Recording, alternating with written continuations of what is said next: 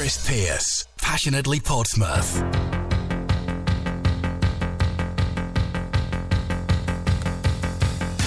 Buttons won't work. What's going on? Welcome to it.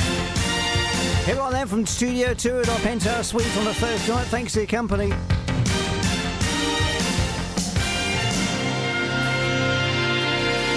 Welcome to Express this week. This is Chris Pearce here as always at 3 minutes past 8 on Thursday night. It's February the 20th, 2020. Now, unknown to you, I'm not wishing to get too much technical wizardry tonight, but I've had to plug my phone and my headphones in another socket and it sounds completely different. I haven't got a clue what's going on. Oh dear. See, it's live. It's not recorded. I feel as if I'm talking out of a drain tonight, but never mind. Some would say that's most often the case actually on a Thursday night, but anyway.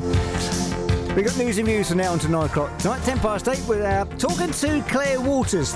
Claire is the chief exec of the Bus Users UK Group. We'll find out more about them and some of the government initiatives announced over the last couple of weeks. So Claire's with us for a quick chat about that tonight at 10 past 8.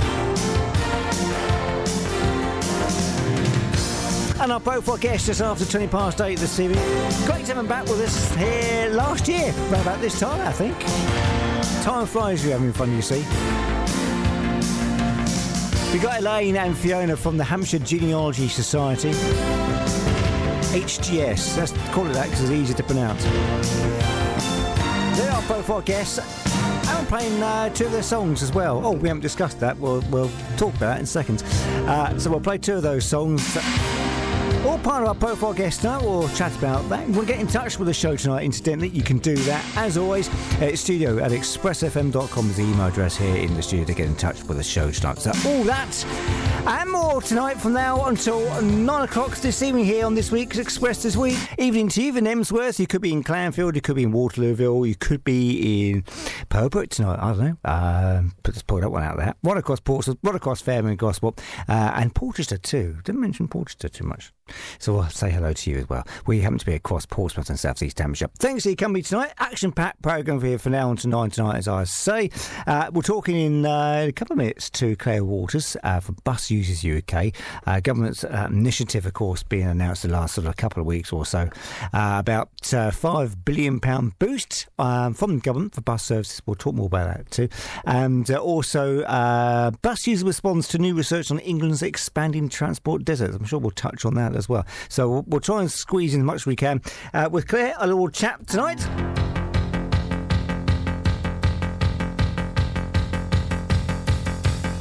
Yeah, 13 minutes past 8. Here we are live on a Thursday night from our penthouse suite here at very plush tonight. In fact, when I went to get our guest tonight, Fiona, here, I was mobbed. I thought, crikey, the fan club's arrived. It's only students coming down from lectures, that was all it was. Never mind, you can butcher. We're here tonight to say about what's been going on across the area for the last 7 days. And one of the stories this week, we welcome, or bus users certainly welcome, £5 billion boost from government for bus services. To chat more from Bus Users UK, it's Claire Waters. She's on the line with us now. Claire, good evening to you. Hi, Chris. How are you? You all right? I'm well, thank you. Yes, good. Thankfully, the rain stopped battering the windows. So you can hear myself. What a week, isn't it? Oh, absolutely awful weather. Not good weather, really, to get on the bus, is it, to be fair?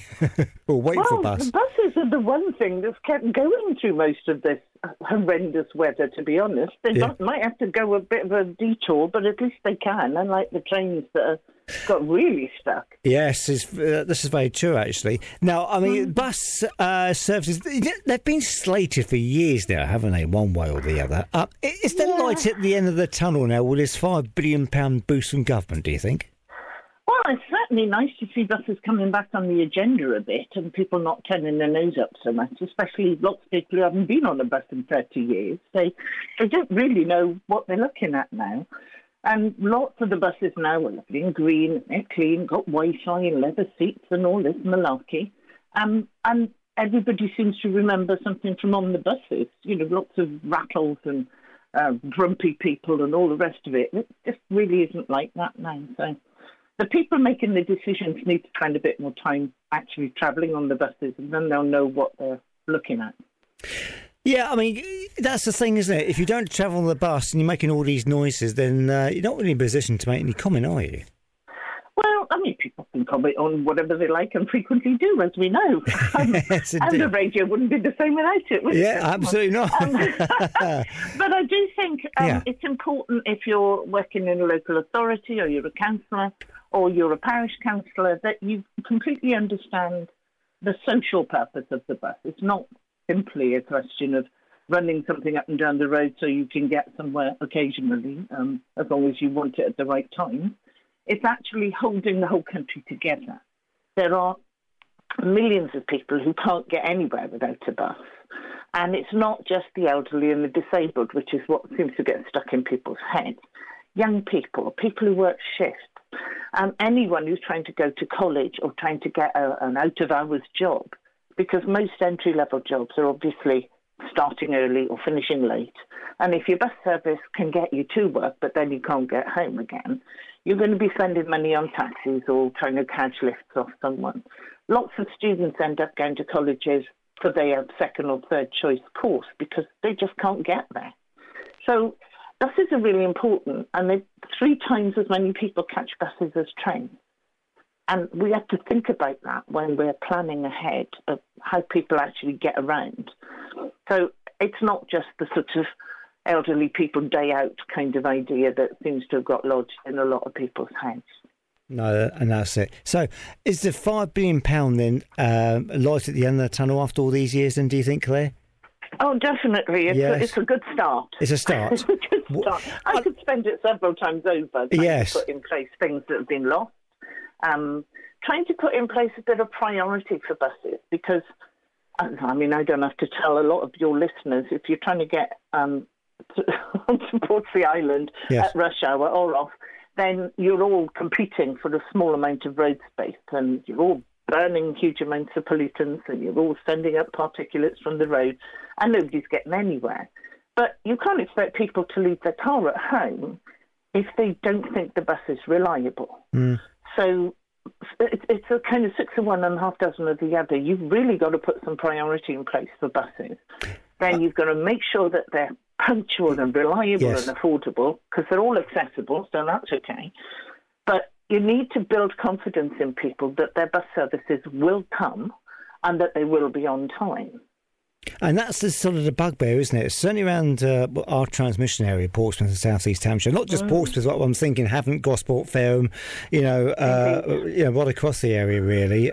Very similar sorts of stories coming up. Obviously, traffic problems not helping, but we've got the BRT, haven't we, between Fareham and Gosport, which I understand is very successful. And First Bus just sort of invested in brand new buses between Portsmouth and Cosh and Waterlooville area. Absolutely. There's an awful lot of money being poured into buses generally, not just since this announcement. There's been a lot of energy gone into making the buses greener and cleaner, and they're much further advanced than the motor car industry. And HGVs are still pretty murky and all the rest of it. But actually, there's just too many vehicles on the road. So at some point, something's got to give. And that's part of the problem, that you're going to need to give priority to public transport. And that needs to be kept clear. So you get people not really happy about bus lanes, but there are much more simple technology ways of giving priority to buses, where you can just get the lights to phase so that they recognise the bus, and they just let the traffic through when there's a bus. And people wanting to drive in bus lanes, you can't. There's no point, because if you drive in the bus lane, then the bus has no priority. It's not getting you anywhere. You want to drive in a bus lane, catch the bus. Simple as that, isn't it? But what's good about this, though, Kate, this is a package over 5 years. It is. And hopefully some of that money will also be spent on things like decent bus shelters and lighting and good information and that kind of stuff, because There's an awful lot of technology goes into information now, which is great if you've got the kind of bus stop near you with the signs and all that. But actually, a bit of paper with the signs on it also doesn't go amiss in some areas where the signals are not too great and you can't necessarily rely on the technology working. That's it, isn't it? It is. So you can't get too fancy. No. Because not everybody's got that kind of tech at their disposal all the time, even if they want it. And of course, we're talking electric buses now, aren't we? And and talk of superbus services. Yes. Well, the superbus services, again, the Eclipse is kind of a similar sort of thing. It's a very rapid, straight through point A to point B, a few stops on the way, and nothing to touch it. But it's not suitable for most people's needs, let's face it. It's lovely and it's glossy and it makes headlines and, ooh, look at that. So it's good for the image of the bus, but it's not what you would expect most of the time. You could expect a nice, clean electric bus, comfortable, and all the rest, all the stuff that you never think of nowadays when you think of the bus. And you should also not forget that a bus doesn't have to be a big thing on wheels, that, you know, double deckers, and that. There's lots of different kinds of buses, little hopper buses, or even a car sharing scheme counts as a bus, if that's what's suitable in your community. So villages and towns that had a bus 20 years ago and haven't seen one since, it just forces young people back into the towns and cities so they can live their life. And it makes life difficult, and in those communities that have lost all their amenities anyway.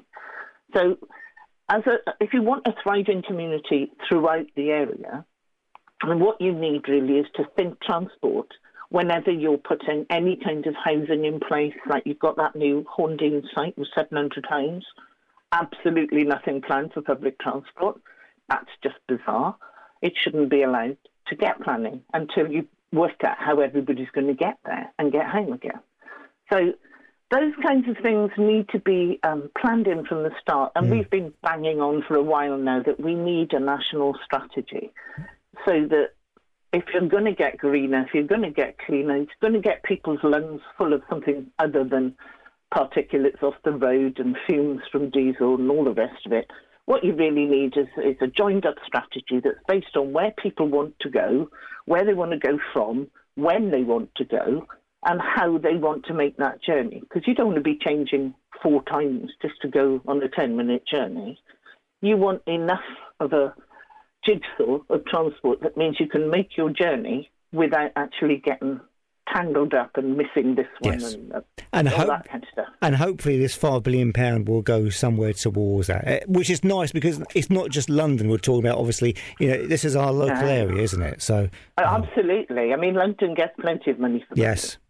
And everybody says it's the best. Well, it kind of, there's a lot. And obviously one can see why everybody's envious of buses in London, because it just seems so simple.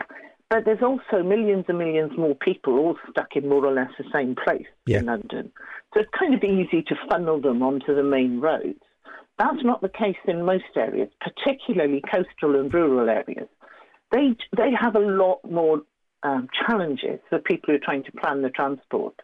So it's going to take a bit of time, but at least now there's a sort of a pot of gold in sight that if they come up with a good idea, they ought to be able to find funding to make it a reality. Fingers crossed. Well, Claire, look, we've run out of time. It's good to talk to you. Thanks for coming on. I do appreciate it. Claire, can we come back to future weeks? Because I'm sure there's lots more we can talk about, Claire. It's quite a anytime you like. Bless you, darling. And we'll catch up real soon. Claire Waters, thanks for coming on. I appreciate it. All right, take care. Regards to all. Bye. We'll talk soon. Bye-bye. Cheers, bye-bye. Claire Waters, Chief Exec there of Bus Users UK, with some sort of lights at the end of a very dark tunnel. Has been for certainly a few years or so. 93.7 Express FM.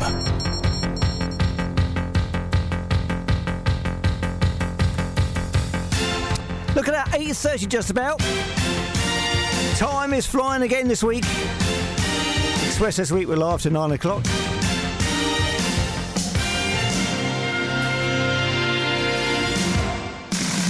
And we welcome our profile guest. Great to get him back with us for another little chat, as we did, I think, this time last year. But it's Fiona and it's Elaine from the Hampshire Genealogy Society here in Portsmouth. Ladies, good evening to you. Hi, Chris. Was it this time last year? I think it was a bit later. Summertime. Yeah, summertime. It was definitely light when we left. It was definitely light driving back. Yes. Sorry about that. Don't pretend it's light out. It's great to get you back in. Actually, it's quite a nice time of the year to get you in, because obviously we're sort of in that sort of in-between period. We've had Christmas, not quite at spring. Yeah.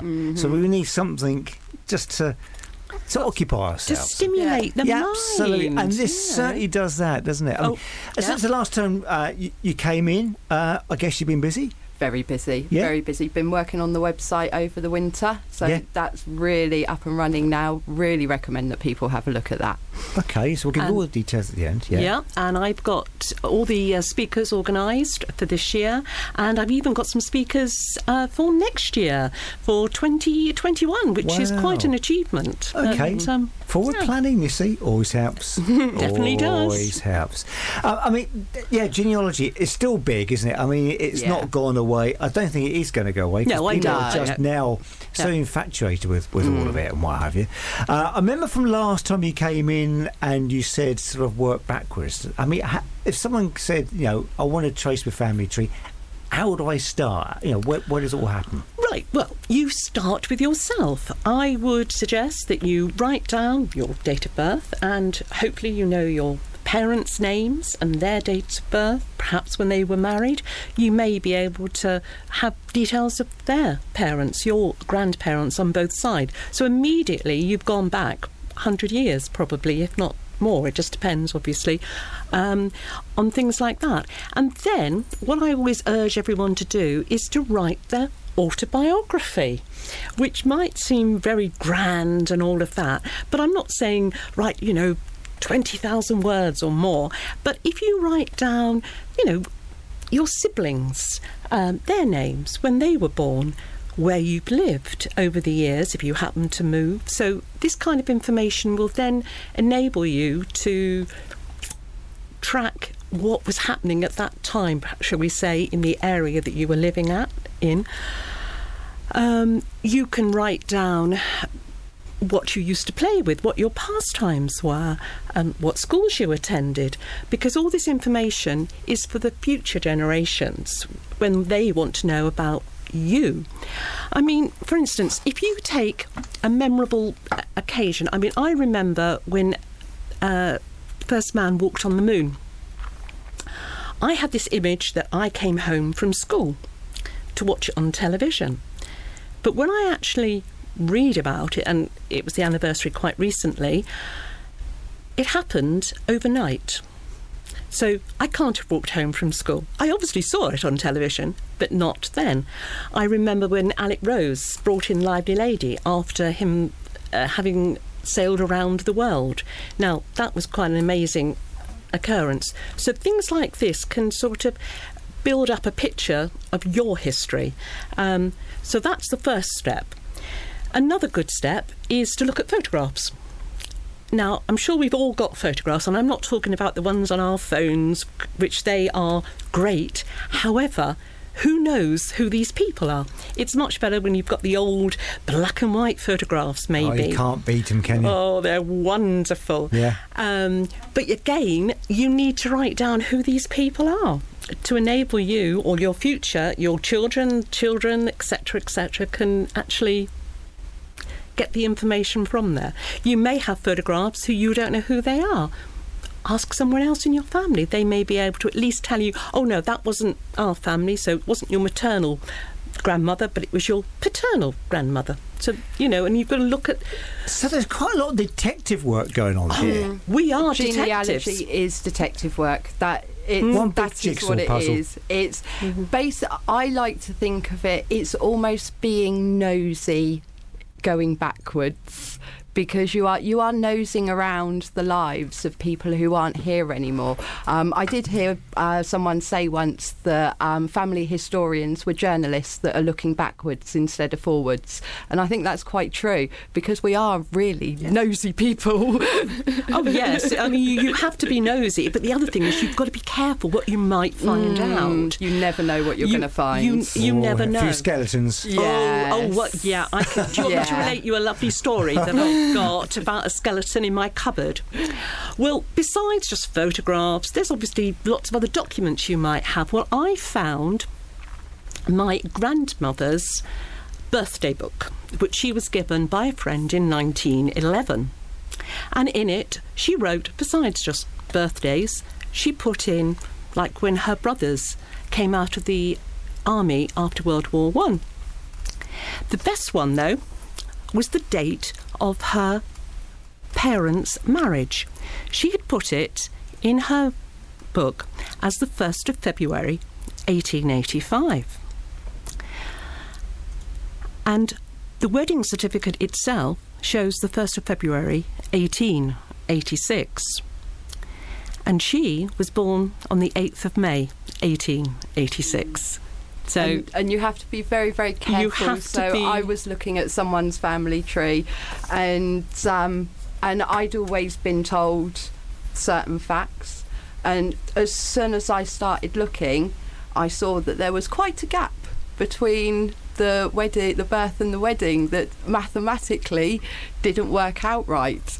And so you have to be very, very careful, especially if you're doing it on behalf of other people, yes, because they might not realise things that have happened in their family that they're recorded in official documents, but what families say doesn't always match up to the official records. No. So a lot of it can be hearsay too, isn't it? Oh, yes. I mean, the stories you can have Yes. from, Uncle George came and visited us every year, and then you suddenly discover there is no Uncle George. It could be his middle name. I mean, my father... Or nickname, I suppose. Or nickname, Yeah. even. Yeah. I mean, my father was Theodore Henry. He was named after his father, but he was never known by that. He was known as Harry.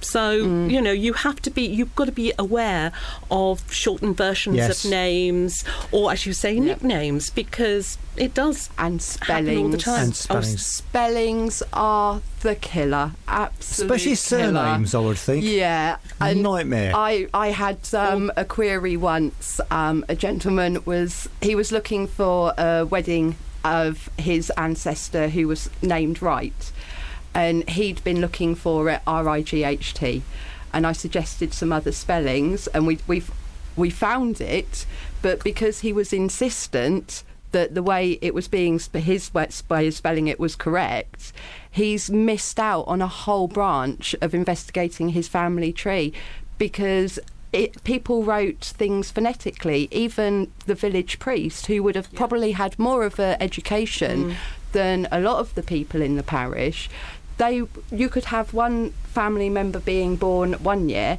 and it would be spelt one way, and the same priest would write it differently for the next child, and differently again for the next child, and even differently again for the child after that. There's no consistency in spellings. So if you're ever looking on anything on a search engine, do it phonetically. Use the asterisks. It is your saviour when you're doing family history. Right. And also you can have someone with a different accent as well, which can, And this is where you come in, isn't it, really? But this is you can help the detective, I suppose. Yeah, exactly, because unfortunately not everything online is right, not even on certificates. I have a birth certificate that was dated the 31st of February. Well, that doesn't make sense. So even an official document is not right. No. I mean, and there's so much stuff that is online, but we always say you've got to at least have 2 or 3 proofs that a fact is correct before you say, yes, that's definite, and then you can't always be 100% right. Very true. Passionately Portsmouth. Express FM.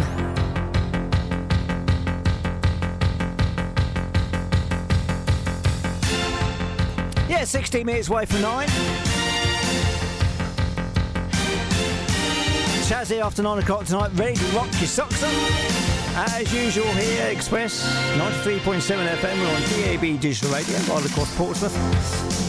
And we're online as well at expressfm.com, and one of those smart Alexa type things, which actually Dave listens to us every week on that. And Dave's got a question for our profile guest tonight. So girls, I've got a question from Dave, who listens to us every week online. He's saying here, my daughter's done the DNA route to genealogy, took her immediately back to the 1400s. I'm dubious. What do your guests think? Well, It really depends which DNA test she has taken. When it says it's taken her back to the 1400s, it's possible that it will give a link back to that period, but whether or not you can't definitely say. I really need to know what test she's taken.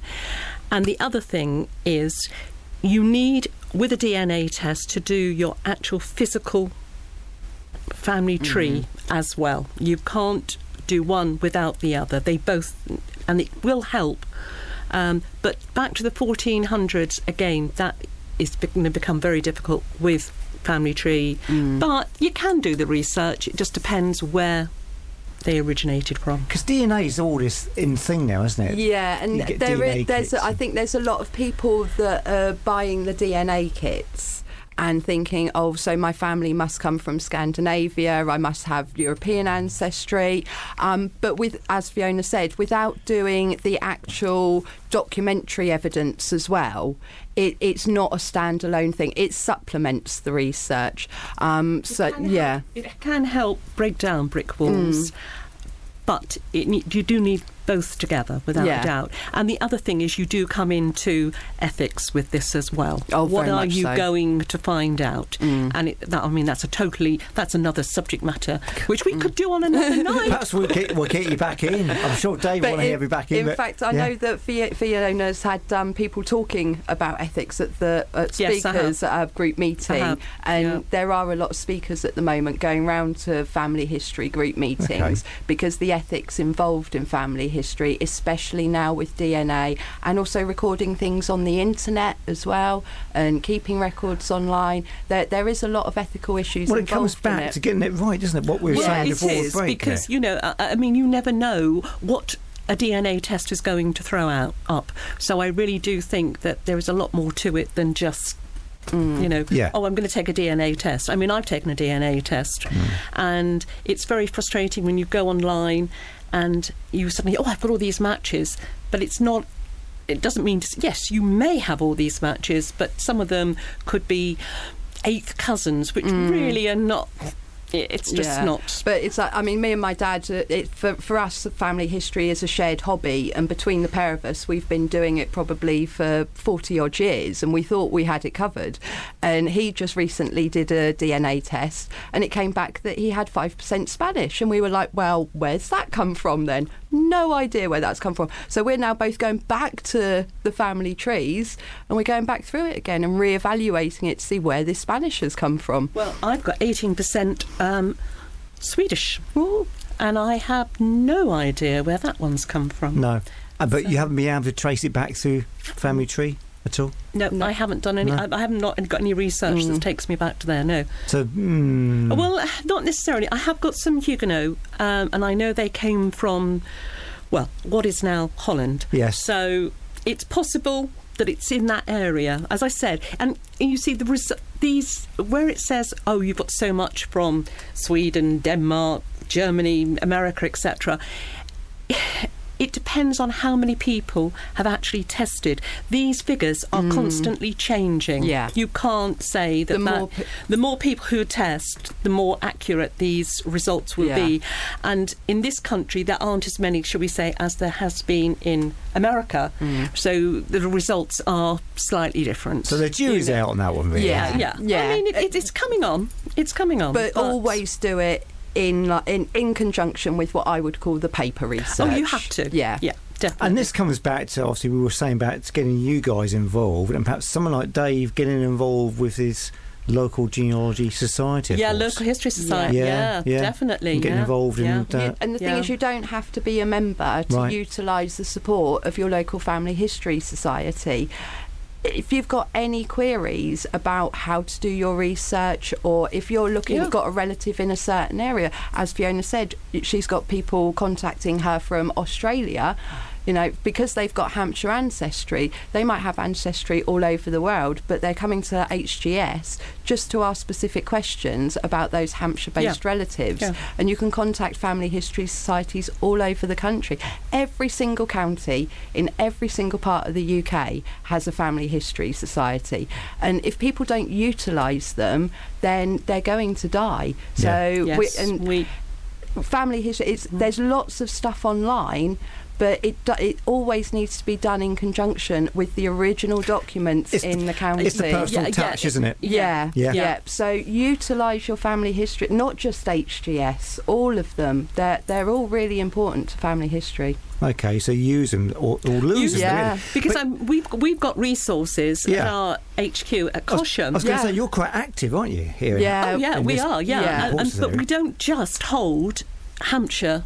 No, we've got unwanted certificates so people have, over the years, they've bought certificates, realised that they're not the right ones or realised that they don't need them, so they've donated them to HGS, and then anyone can get in contact and just ask us if we got the certificate. So before you buy one from the archives, see if we've got a copy that you can have, and we've got them all over the UK. You mean from the GRO? Yeah, from the GRO. Sorry, to get your certificates all over the country. So I think we've got. I might say we've got thousands of them. I don't think I'll be wrong if I say we've got thousands of them. But we've got we have at the centre, we have a lot of books, literature, microfiche with parish registers. We do CDs with monumental inscriptions, and the whole catalogue is online. Yeah, I was just going to say that we're doing a facility now where if you have a look on the catalogue online, and there's a book about Durley, and you know your ancestor came from Durley, contact our research centre, ask the volunteers just to have a look in the index, see if your ancestor is mentioned in there at all. They'll email you back and let you know. So, you know, it's a fantastic resource that our volunteers are providing. Okay, and that is based in Cosham. We're lucky really to have the actual Hampshire group itself based in Cosham, which is nice. And again, people can go up there. Up at, is it Cosham Library? Right in saying? No. We've got a dedicated building. We have a dedicated building. Lovely. Northern Road, Cosham. Yeah. And it's close. open Monday, Tuesday, Wednesday, every day apart from Monday, beg your pardon. 10 till 1. They're open. But if you get in contact with us, you know, if you're coming from a fair distance, get in contact with us beforehand, and we can arrange for a volunteer to be there with you. Okay. Now, perhaps we should come up and do a piece with you up there. I think that would be excellent. Yeah, and I think you should. Or how about coming up to one of our meetings? Perhaps we'll sort something out and see it in action, sort of thing. The Portsmouth group are a lively group. It's worth going to visit them. We've got to get out alive. That's the question. Of course you would. We'll get out alive. But I mean, it's worth exploring, isn't it? And all the details on to get involved and all the other hints, really, I guess, on the website. Yeah. There's loads of information on the website, www.hgs-family-history. There's loads of information on there. All the information about the groups. We've got the catalogue. If you're already a member, there's online databases which aren't available anywhere else. We've just put up the Wills Beneficiary Index, which I think has got about 191... 90,000 listings. There's a lot of listings on there, and we're releasing new data all the time. Wow, so it's always been updated. Always being updated. That must be a tough job for someone to go in. There is so much stuff still to be put on there. Really? But it's time. It sort of, to transcribe information onto any system takes a lot of time, and obviously it's got to be double checked as well. Yes, because you can get typos, can't you? Yeah. Oh, easily. This is why we've always said you should always, if you possibly can, look at an original document and not a transcription or an index, because errors creep in. We all make errors. We are human. Because, spelling, like you said earlier. Yeah. And the thing is, we do. It still happens now. If you happen to be looking at our catalogue and you spot a spelling error, let us know, because we're all volunteers. We do this in our spare time. We're up against it sometimes with deadlines and things like that. So errors do happen. But if you spot something, let us know and we'll change it. Well, fantastic. Well, look, we're out of time. The clock has beaten us, and I know as well, Elaine, you had a bit of a nightmare journey come down the A3 tonight. Avoid the A3 southbound. And I can say that Chaz has arrived in the building safe and sound thanks to your tip. Don't go near the A3. Yeah. So that's fine, that's sorted. But down the A3 tonight. Oh, yeah, best luck with them. But can I just give a plug for the next meeting? Please. So the next Portsmouth meeting is on Monday, the 2nd of March, and details of where we meet, which is the Links Caution Baptist Church, 7 for 7:30. We have Phil Brown, who's going to talk about his journey of researching his own family history and studying genealogy, and he has now become a professional genealogist. So I know the guy, and he is fun to be with. Fantastic. And it will be a great talk. So look forward to seeing you there. And let's give out the phone number, because if people want to get in touch by phone, they can do that at the office. I've got it on the screen, so don't panic. 02392 387,000 is the number there. 02392 387,000. She's just seen that Fiona's face went white as a ghost. 02392 387,000 is the number there to get in touch with the Hampshire Genealogy Society's Caution office in Northern Road there, and they'll be able to help you and give you all the info and all some tips and things like that. Girls, thanks for coming in. Good to see you both. Will you come back a little bit later on in the year? Absolutely. Yes, Chris, that would be wonderful. Okay, because something very exciting may happen to this programme, so I'd like to be part of that. And perhaps we'll get you back in a few months' time. Oh, that would be great. And come up and have, if we can sort it out, either live before broadcast. or after. I don't know if it's live, not on Thursday, but no. No, Elaine, you're pushing your luck there, love, I tell you. Always you're do pushing that. Yeah, wow. Yes. Yeah. Right, anyway. Thanks to our guest tonight, Elaine and Fiona from the Hampshire Genealogy Society. Next week, Friends of the Earth, Susan the Holdside profile guest, and more of the week's news and views too. Live as always here at 8 o'clock. Have a fabulous 7 days. Look after yourself. Stay dry. Night-night.